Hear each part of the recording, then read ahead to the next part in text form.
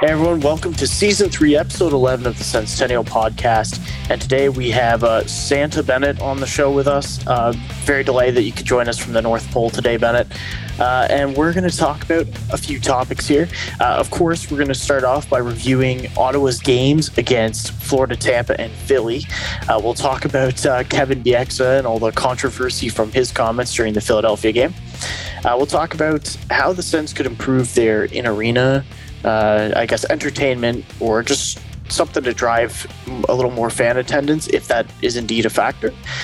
We'll do an all-time Ottawa Sens starting lineup by beautiness, by how studly they are, not by their production on the ice. So I know Other Matt is just rearing to go on that one, so we'll get there. And we'll talk about postponing games into the holiday season here. So let's kick it off. So the Sens go into Florida and stomp the Panthers. The Panthers had only lost one game at home, and Sens go into Florida and kill them 8-2. They're dead. Spencer Knight, dead.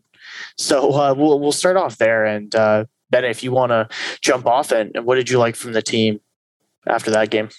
Yeah, well, it's funny you mentioned Spencer Knight, because I was watching that game with my wife, and she was asking, she's like, who's this goalie? Why haven't they pulled him yet? And I was like, oh, it's Spencer Knight. He's like a young goalie. And, she's like, oh no, the poor guy, he's probably seeing his career flash before his eyes kind of thing. I was like, actually, he's the highest regarded goalie prospect in the game right now, basically. But this was not a showcase night for him. That was a hell of a game on Tuesday night. It was great. Last Tuesday, it was great to see, all of our big guns get on the board. We had a really, probably the most dominant Sens performance I've seen in a long time. I mean, sure, just a little bit before that, we had shut out Tampa Bay 4-0, so that was pretty good too. But I mean, when's the last time the Sens put up 8 goals? I was trying to look back and figure it out, and it was long enough ago that I definitely couldn't think of it off the top of my head. So that's something in and of itself. And then, we did wobble a bit after that. I think we dropped the next two. Yeah, against Tampa, got their revenge 2-1 a couple nights later. And then that 4-3 OT loss to Philly on Saturday, which was a good game and a game that I don't mind losing.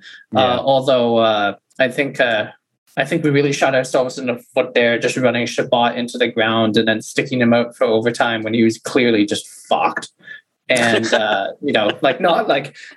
anything a knock against him whatsoever. Just the guy played 30 fucking minutes.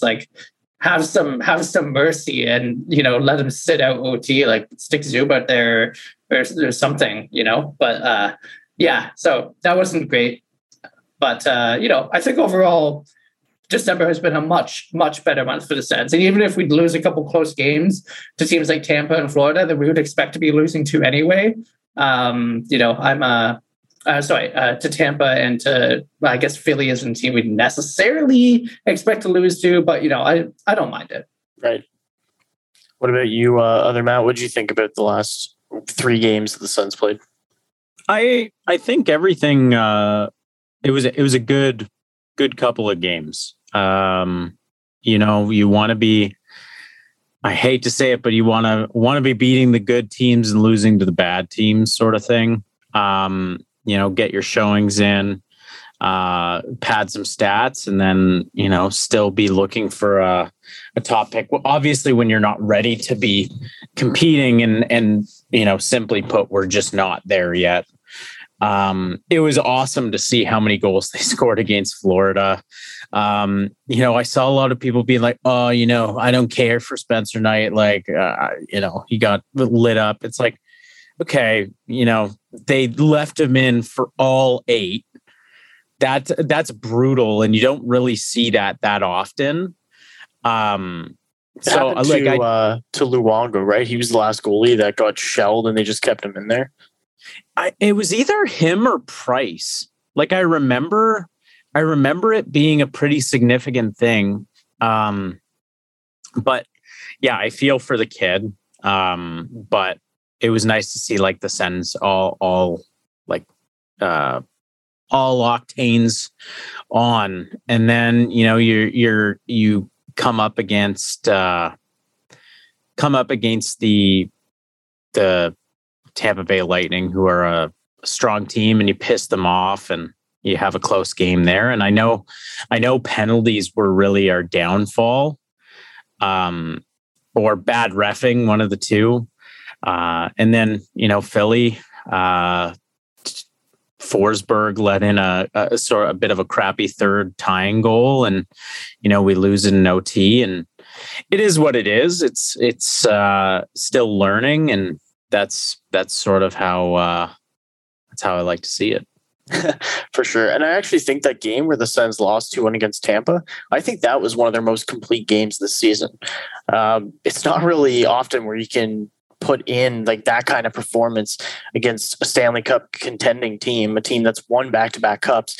Because the last time the Sens played Tampa Bay, they were playing against Elliott. They weren't playing against Vasilevsky. So, for Forsberg to only give up 2, for the Sens to, get 1, you'd wish obviously they could score more than 1, but to have it that tight of a game and the atmosphere of that game, it really felt like a playoff type matchup. Yeah, it was really cool.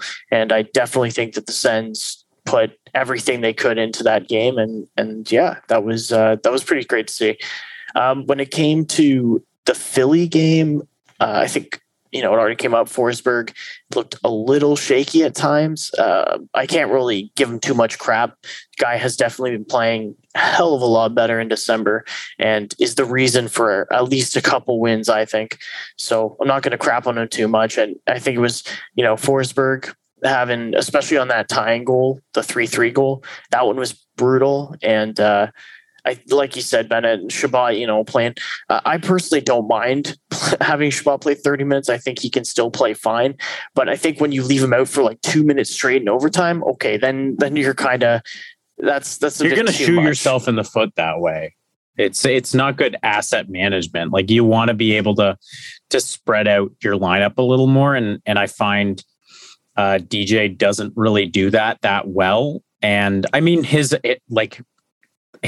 options aren't great. Like if Zub is your second guy there, great, I guess. Like he's not great offensively. Like he's going to be a strong defender and like move the puck out of the zone. But, that's where you really want a guy like Brandstrom who can quarterback that the next 3-on-3 unit. But yeah, although I think on a second unit of Batherson, Stützle, like having a guy like Zub playing defense isn't a bad idea.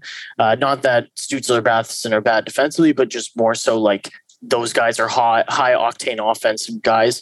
And I don't mind seeing a guy like Zub play behind them because those 3 players in general could generate offense, even if Zub isn't, the go-to guy in those 3. But yeah, and I think we should talk about Chabot finally getting his first goal of the season against Tampa. And man, that was a nice one. Absolutely just walking McDonough and scoring. And I believe later in the game, he walked McDonough again or somebody did. And I was just like, man, McDonough. Yeah, can't imagine he'd be too happy about that. No, so that was a bad game for McDonough, 100%. So, but hey, it was nice to see Chabot get in there, get a goal, and won't complain about that one. But yeah, thoroughly deserved for him. Yeah. Speaking about Chabot, let's get to a bit of the controversy that arose when during the first intermission against the Philadelphia Flyers, Sportsnet decided to have a great bit, just splendid. Sens fans loved it, where Kevin Bieksa criticized Chabot's play and said he didn't watch the Sens much, but then criticized Chabot for one period of play. And do you even think he watched like the entirety of the game? Or well, hey, there wasn't much hockey on. There were like 5 games postponed that night. That was like half the games in the league were postponed for that day. But yeah, I don't know. What were your guys' thoughts on his comments about Chabot? It's pretty par for the course for Sportsnet coverage, and like. They're the big ticket in town. They have the national rights. But, I saw a tweet basically saying like, go into things prepared, like do your homework. I can't imagine Gord Miller, saying something like that, or like even Jamie McLennan. Like the guy has a bit about like Ottawa history and stuff like that. Like he knows and watches games, so he talks about it well enough. Whereas some of the guys that don't do coverage as much on TSN, like you can tell. But I find Cheryl Pounder, who has done quite a few games for the Sens, her analysis is way more apt than one that watches 5 games of the Sens collectively across up until this point during the season. And Kevin Bieksa says that Chabot gives his coach a lack of sleep and stuff like that. And it's not a good look, especially considering you're talking about one of the best defensemen in the league, especially how good he's been in the last 5 games. Or just in general for most of the season. yeah, but like he's really improved himself. And like he's on one in these last 5 games because he does those like one on man rushes and just makes the defender look stupid. And that the goalie's been saving them, but up until the Tampa game, it's just it looks unprofessional. Not in the sense that it looks like he has a grudge or anything, but it just looks like he didn't do his homework. Yeah. Couple interesting things to point out here. First of all, contrary to what Bieksa was saying about how, Chabot had a couple of bad breaks in that period, and it's the kind of thing that makes coaches lose sleep at night. Thomas Chabot is probably the only reason DJ Smith can sleep at night. Like, my God, looking at the rest of this defensive core, most of the time, he's tossing and turning back and forth all night in a cold sweat. And then the last thought he has before he goes to bed is, oh, fuck it. At least no matter what, I can always play Chabot 30 minutes a night. Chabot is literally like the cold side of the pillow. yeah, exactly.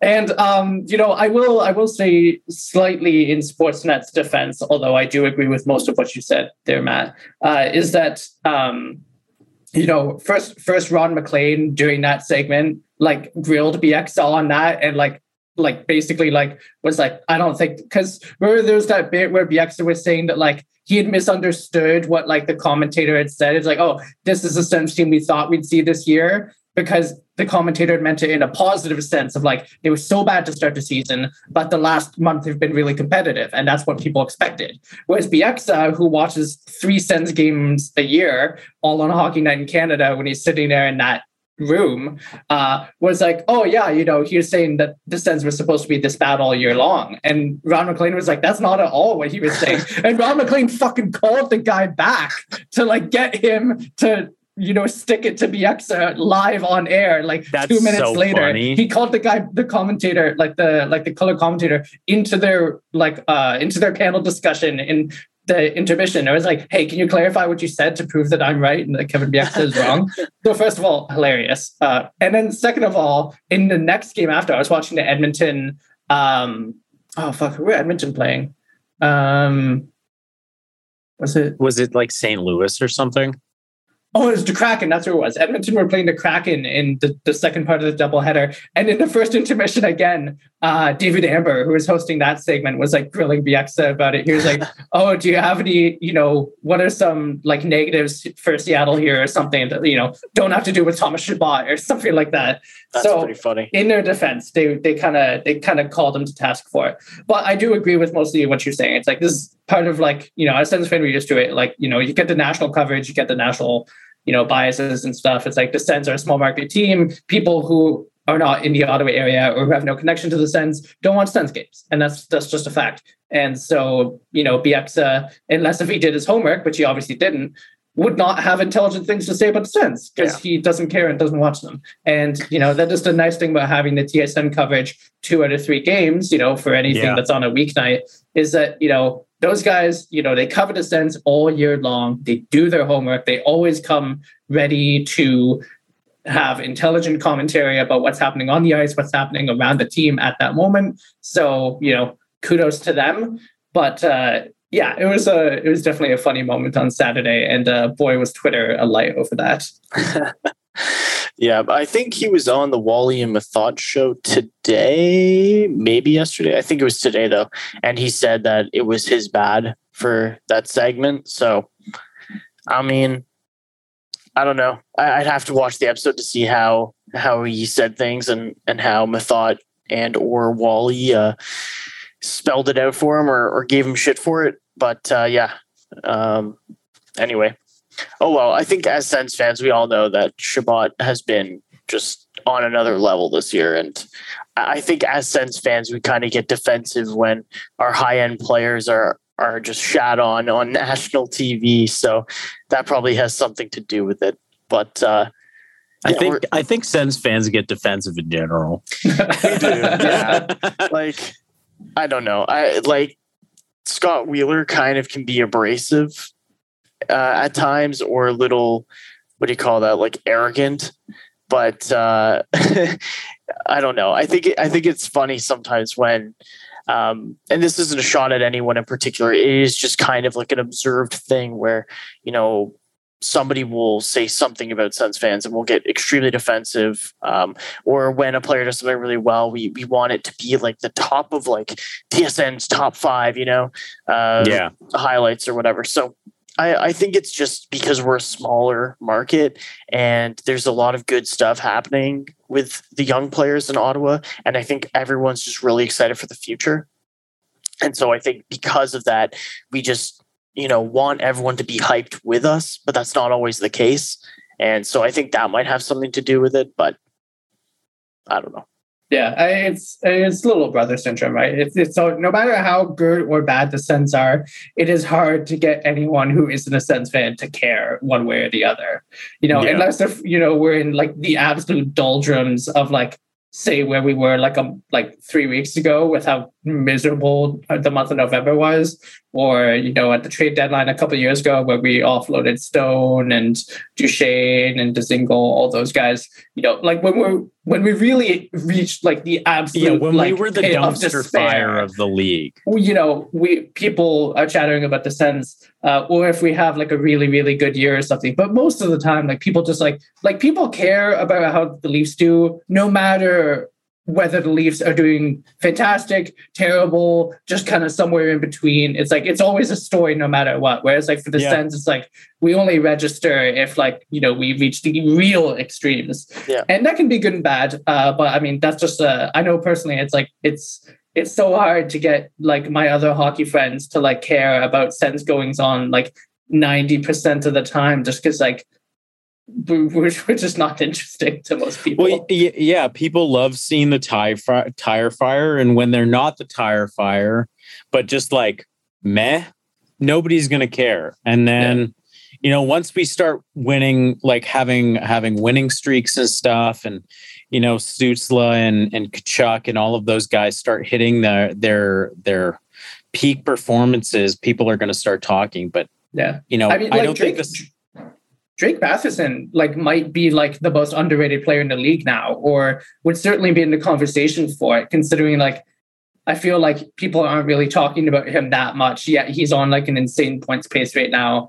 It's crazy. Yeah. And it's been clearly like the best forward on a team that has otherwise struggled and has just been like super consistent and game breaking, like almost every week. And, I think this is absolutely his breakout season. And yet, if he played for like a Toronto or Montreal or something, we'd be hearing about him constantly.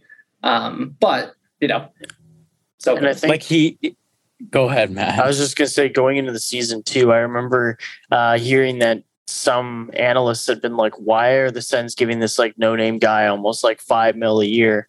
And now, the Sens could have given him $7-8 million a year, and we'd be like, yeah, that's a fine contract for how he's producing. Yeah. And he's making under $5 million until he's 29 years old. So, his point per game is is better than Matthews right now. And I mean, I saw on Twitter when people were like, "Oh, Drake Batherson's better than Austin Matthews," and Mitch Marner confirmed. And then people were like, he has more points than him, and it was like, yeah. But then you adjust it to how many points he has per game comparatively. You're actually proving our point even more. And I thought that was really funny. And aside from that, he had COVID too. Like, this dude is tearing it up, even though he just came back from COVID, like what, a week and a half, 2 weeks ago? I think end of November. So almost 3 weeks now, but still, like, dude was gone for how many days? 10, and then comes back in and is like, oh yeah, it's not like I missed anything. Let's go back to scoring a bunch of goals and getting assists. And he's looked fire. So but agree with you on that one. as you said, Benet, like until we get those the credibility that apparently you need to be talked about by national media or like the big guys, we're going to be dwelling here and then having to like yell into the ether about our 8-2 win over the Florida Panthers. Like, guys, it's one win. It was 1 3-game winning streak. Like, we haven't had a 4-game winning streak since 2017. Like, just pump the brakes. Yeah, and I think it's just also to do with the fact that the Sens have lost so much in the last 4 or 5 years, that having like even just a small winning streak or having this hope after beating Carolina and Tampa and New Jersey. I know New Jersey's kind of been less than stellar this year, but with the additions they made in the offseason, they were set to be better.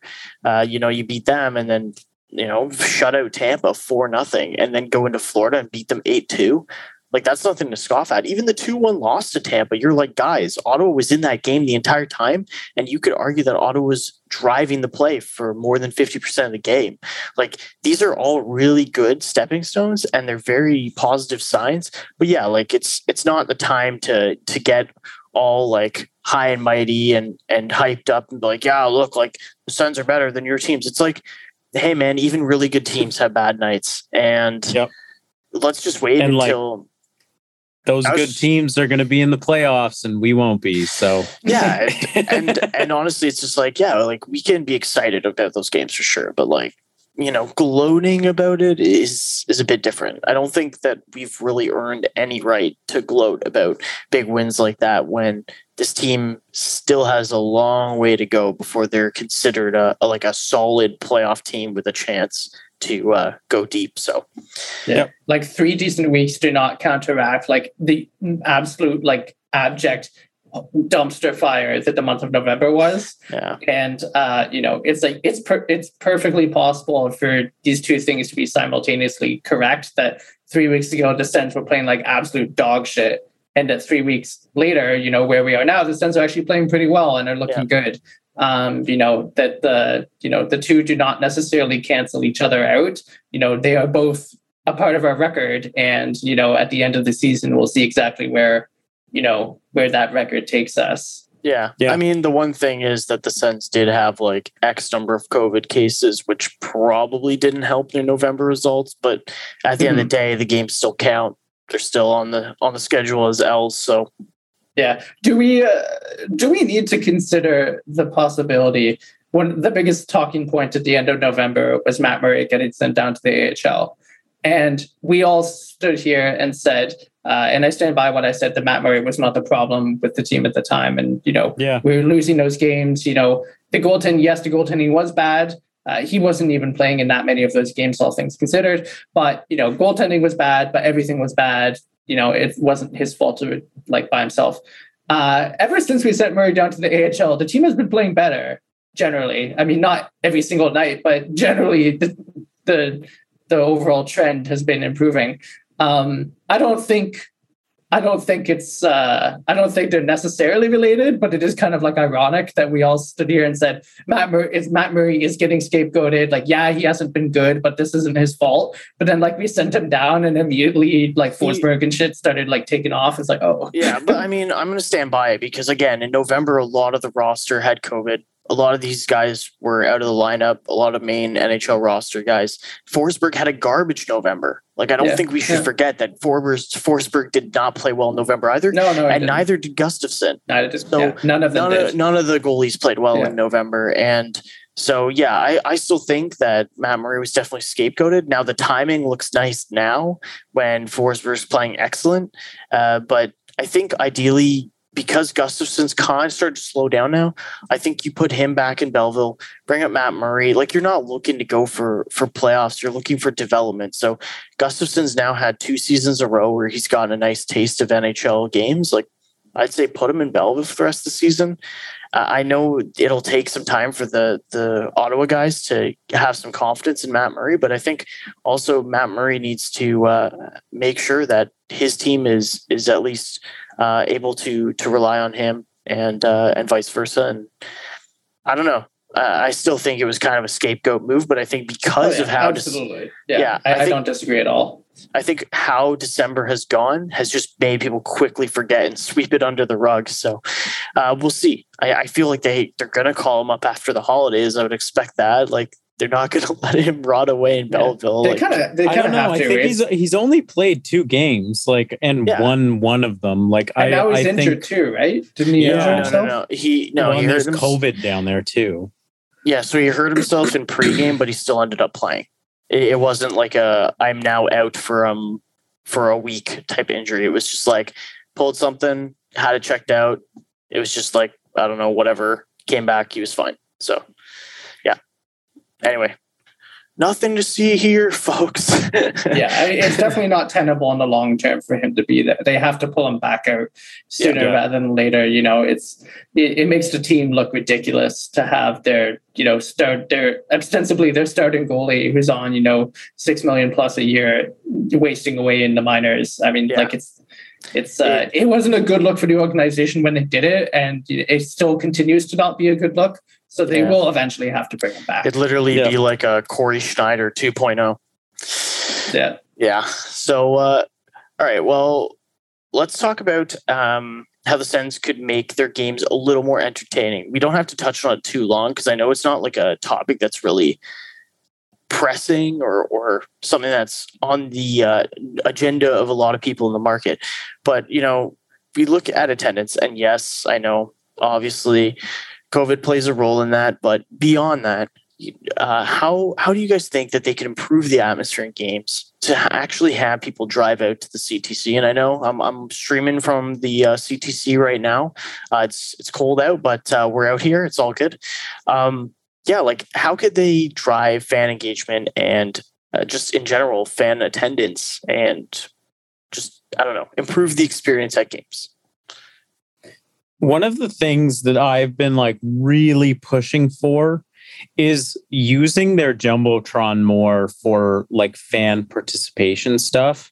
And most specifically, in game, during play, I'd really like to see them, putting up graphics that say get loud or go Sens go and stuff, because frankly, it's so awkward having one person having to start a chant for 10 to 12,000 people.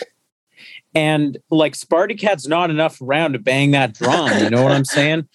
So they need a second Sparty-Cat is what you're saying. They need more fan engagement stuff that is going to see the building get louder. Because I don't know about you guys, but it can be boring as hell at a game if they are not if they haven't scored, or if they've only scored one and it's the third period, nobody's starting chants. Yeah. And it shouldn't be on the fans to start that sort of stuff. So using your Jumbotron, using that for fan engagement. And then one of the other things that, apparently the best game so far this year was the game that DJ Prosper was at. And I don't mean specifically just go with DJ Prosper, but I am a couple now. I've only heard him at the home opener, and then he was at least one or two others. Okay, so yeah, using him way more would be a really good idea. improved music. You hear the same goddamn songs all the time. And like stuff like that. It's the little things. Alex Marchand, if you're watching this, we still love you as Sens DJ. Go Sens, go. Yeah. I just think like they need to, widen their scope. Yep, that's fair. Bennett, what do you think? Anything? I mean, it's the boring answer. It's the most obvious answer. It's the answer that everybody always brings up. Have a good team. That's what gets people to make the trek out. Move downtown. Listen, I mean, moving downtown, it's what we all want eventually. It's the dream. Like, I think like it'll do so much good for this team to have a downtown arena. But listen, the Sens can sell out CTC when the team is rocking. Like I went to games during the Hamburglar run in 15, 16 or 16, 17, whatever year that was. I went to a few playoff games in the 2017, run to the conference final. The atmospheres there were fantastic. Like they were so great. But 82 games is a long season, and it's a long season if the games don't matter. Like if you're like, we are not a playoff team. We haven't been a playoff team for 4 seasons or whatever. 41 home games to watch your team get styled on is a lot to ask of people. Yeah. And listen, I mean, I take a kind of opposite view to other Matt. I am a living embodiment of like the mild-mannered public servant who doesn't like to make a lot of noise, that just wants to go to the game and kind of have a quiet time and watch my team in the flesh. Like, I don't like to make a lot of noise. I just kind of sit there and talk to myself under my breath like a crazy person. That's how I enjoy my games. I don't need a lot of noise or fan engagement and stuff. But listen, when the team is good, people go. And people will deal with the bullshit of driving out to Canada and waiting 30 minutes to get out of the parking lot and all of that stuff if they can come and watch their team be good. Yeah. And honestly, I think like the fact that it's a pandemic, the fact that the team are mostly bad, the fact that the arena isn't close to downtown, it's like all of these things considered together are like why we're in the situation that we're in. And, I think some and all of those things have to change. I was just gonna pop in a little small thing. Actually, a little sprinkler. Yeah, they had this before, and it's no longer there. And it kind of plays on what Matt was saying about the getting the fan engagement during the games up. And I think the Sens supporter section was a good example of that. It has been quite an empty section in recent years, and yeah, that section used to pop off. And do they even have the organ player anymore? Like, I don't see the organ player dude really vibing. I don't think so. Oh, do you guys remember the days of the band?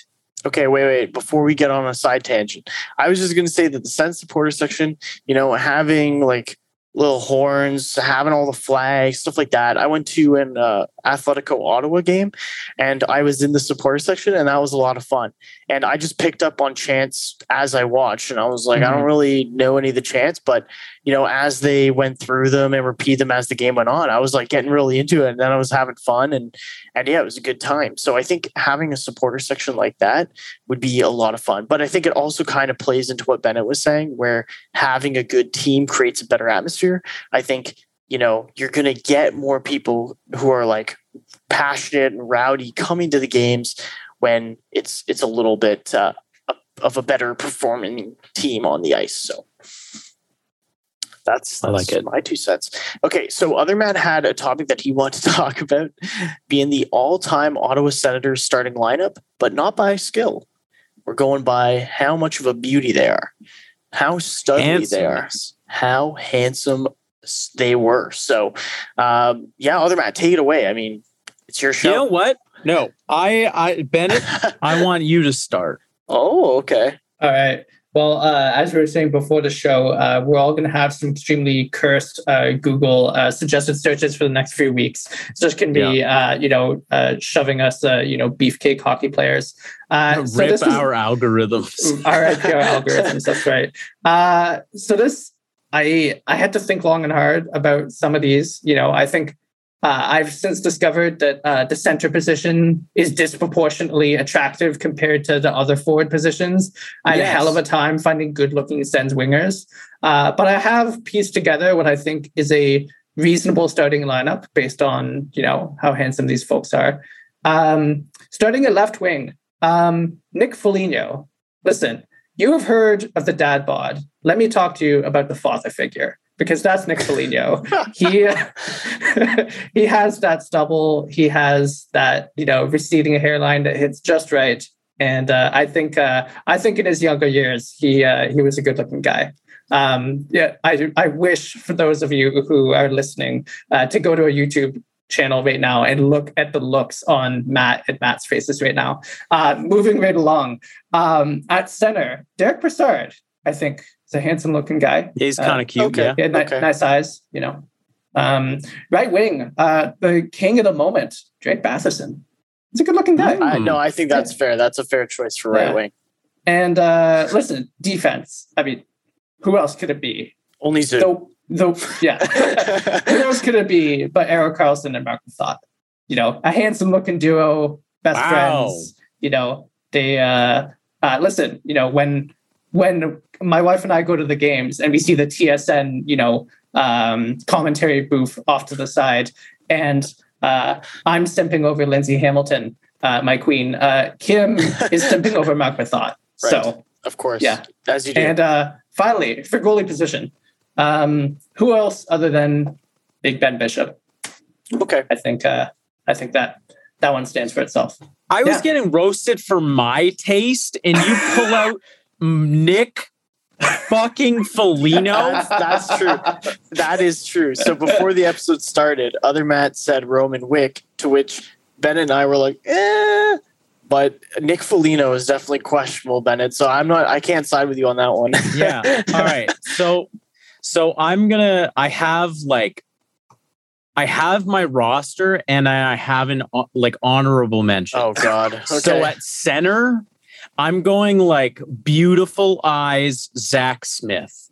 That guy had this grizzled, good look about him, and everything about him was he was so nice. Honorable mention nice to our young is a friend king. of a friend. I can confirm, great guy. I met him too, and he's a nice dude. Honorable mention to our young king, Shane Pinto.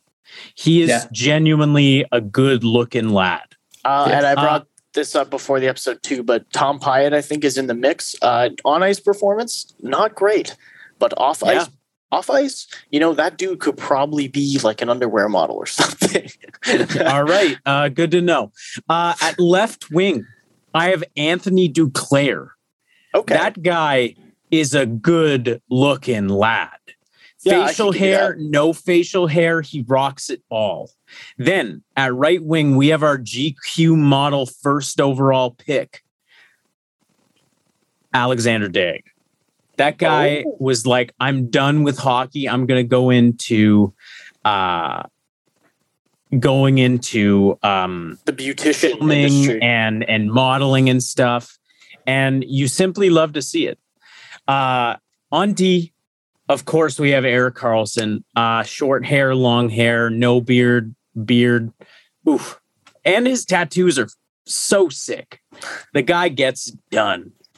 All right. So now we have our dark horse defenseman here, David Rundblad. That guy was gorgeous. Swedish flow out the wazoo, looked great doing it. My honorable mention, Bennett, you have to mute your goddamn thing. Honorable mention to Mike Koska. His nickname was literally Thor. Yeah, that's true. And he legitimately looked like him.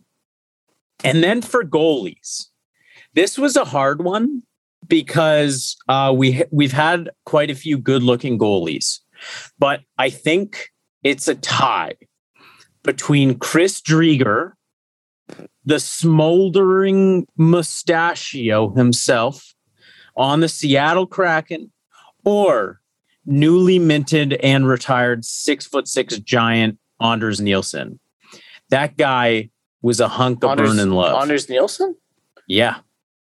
He was 6'6". Yeah. Man, Do you I don't not know why. that? No, He I was mean, huge. I get he was. You're right, but I don't know why I didn't think he was 6'6". Anyway, Yeah, no, he was huge and 6'6", like mad tattoos and just like good looking lad. And he brought like all of this positivity to the team. Wanted to get involved with like LGBTQ stuff in Ottawa and really push for that. And I think that's my like top, like my roster for handsomest lads of the Ottawa Senators. Yeah, I mean, I didn't really make a list because I wanted you guys to take it away, and I was just going to throw some input in. But I think Timmy Stu deserves a look on that left wing. So I know he's now playing center, but the bulk of the time, I thought about it. Yeah. I think he'll definitely grow into his looks a little bit. He still looks a little bit like a 19-year-old right now. Yeah. Oh my God, guys! Thanks for making me sound like a creep. I just mean that the dude, he's a handsome lad. Yeah. As he ages, he'll, Anyway, so I just think he deserves a spot, even though it's recency bias. He deserves at least an honorable mention. But yeah, I would have said Pinto in there too. I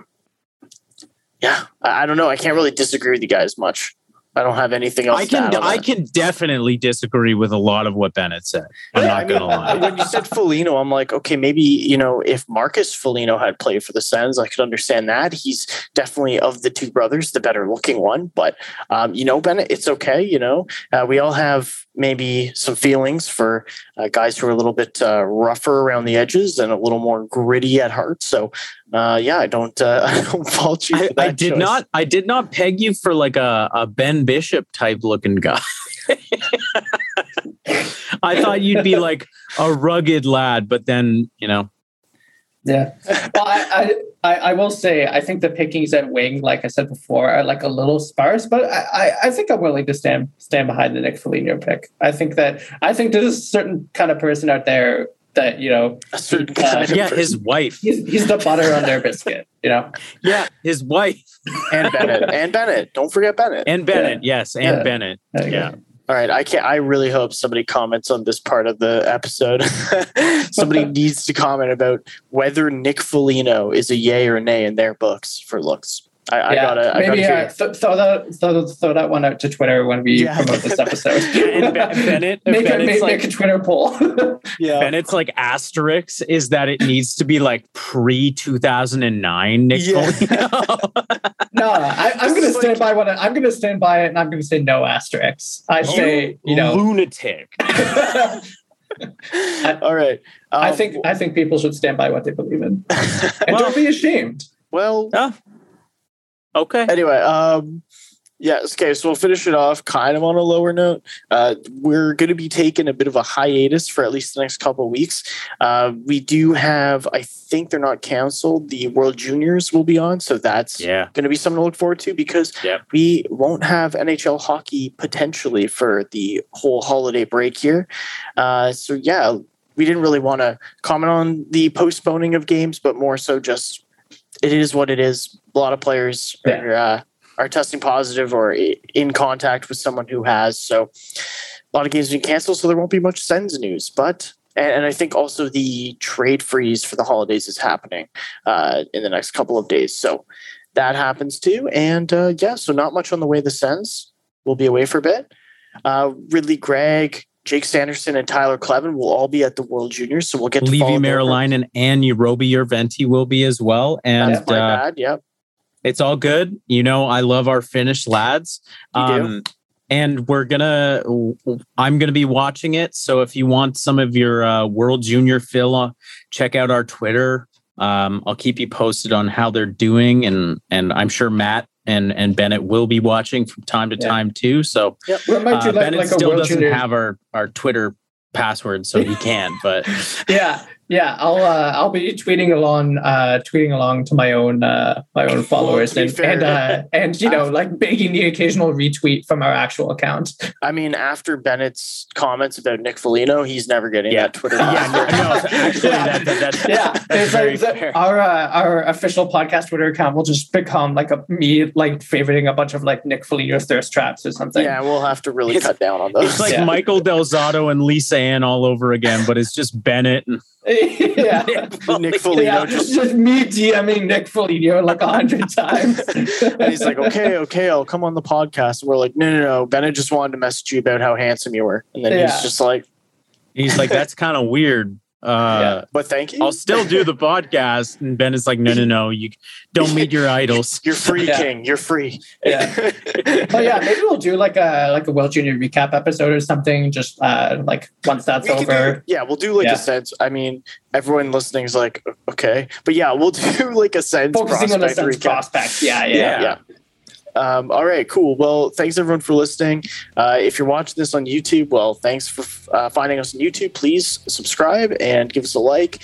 I know we're small, we're trying to grow, so appreciate that.